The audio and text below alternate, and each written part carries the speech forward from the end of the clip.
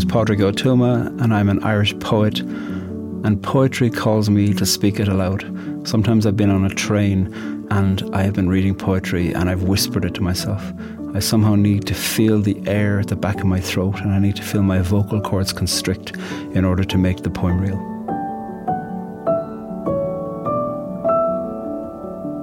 Ode to Buttoning and Unbuttoning My Shirt by Ross Gay.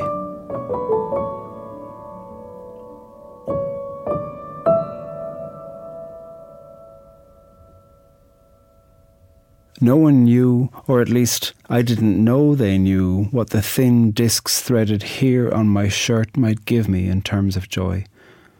This is not something to be taken lightly. The gift of buttoning one's shirt slowly, top to bottom, or bottom to top, or sometimes the buttons will be on the other side, and I am a woman that morning, slipping the glass through its slot. I tread differently that day.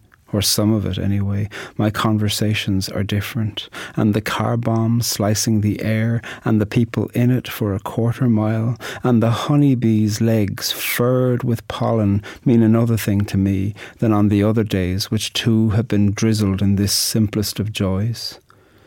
In this world of spaceships and subatomic this and that, 2, maybe 3 times a day some days, I have the distinct pleasure of slowly untethering the one side from the other, which is like unbuckling a stack of vertebrae with delicacy, for I must only use the tips of my fingers, with which I will one day close my mother's eyes. This is as delicate as we can be in this life, practicing like this, giving the raft of our hands to the clumsy spider and blowing soft until she lifts her damp heft and crawls off. We practice like this, pushing the seed into the earth like this. First in the morning, then at night, we practice sliding the bones home.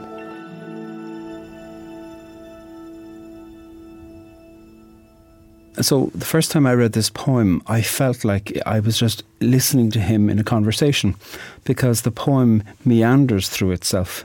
The way he speaks about the pollen on the legs of the honeybee, and that has come just after he's spoken about a car bomb slicing the air and the people in it.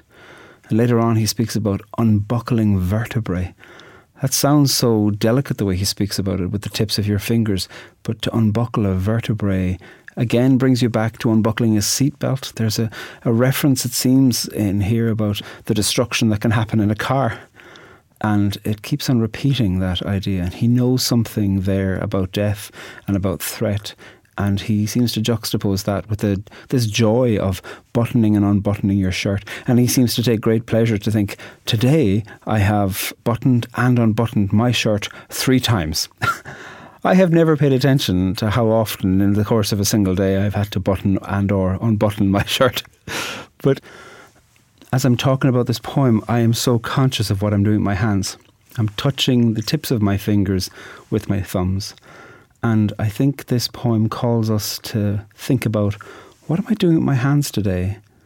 And not in any way to judge yourself for that, but just to think, how could this be preparing me for times when I'm going to need to use my hands to do something that I would much rather not do?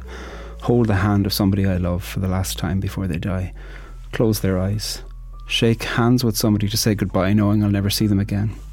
Close a door on something that I need to walk away from. Our hands are extraordinarily intimate pathways into the story of our body and the story of our life. And I think this poem calls you to simply pay attention to, what today are you doing with your hands?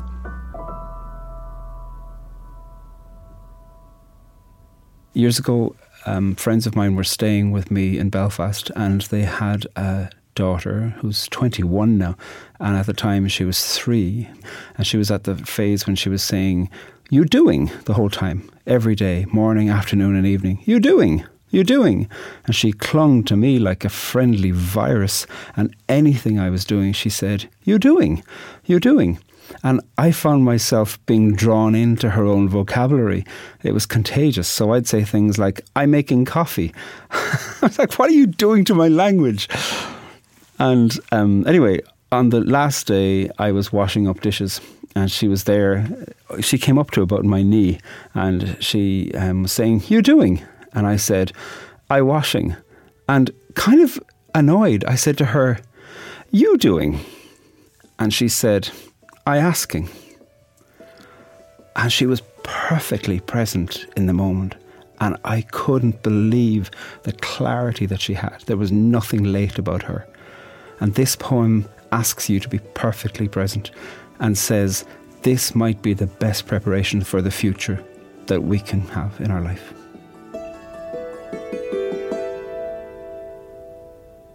Ode to Buttoning and Unbuttoning My Shirt by Ross Gay. No one knew, or at least I didn't know they knew, what the thin discs threaded here on my shirt might give me in terms of joy. This is not something to be taken lightly.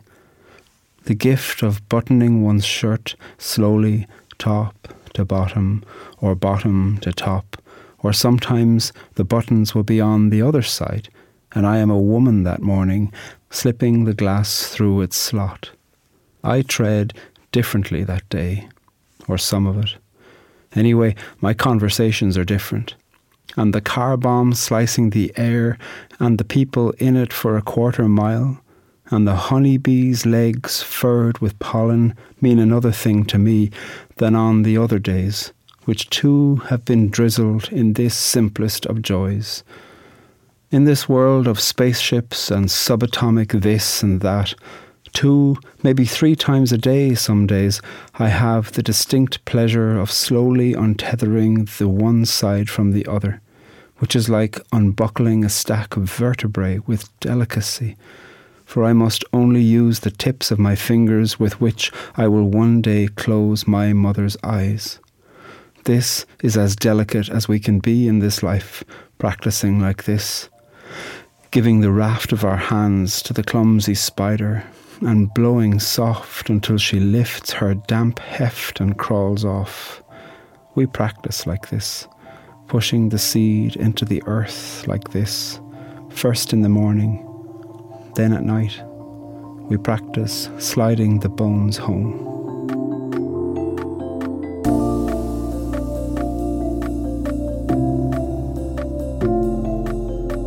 Ode to Buttoning and Unbuttoning My Shirt comes from Ross Gay's book, Catalog of Unabashed Gratitude. Thank you to the University of Pittsburgh Press, who published the book and gave us permission to use Ross's poem. Read it on our website at onbeing.org. Poetry Unbound is Tony Liu, Chris Hegel, Kristen Lynn, Aaron Kalasako, Siri Grassley, Eddie Gonzalez, and me, Lily Percy. Our music is composed and provided by Gautam Srikishan, and this podcast is produced by On Being Studios, which is located on Dakota land.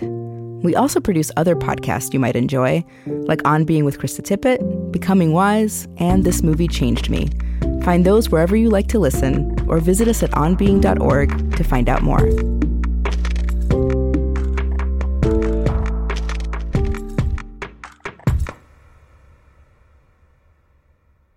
This podcast is produced by On Being Studios in Minneapolis, Minnesota.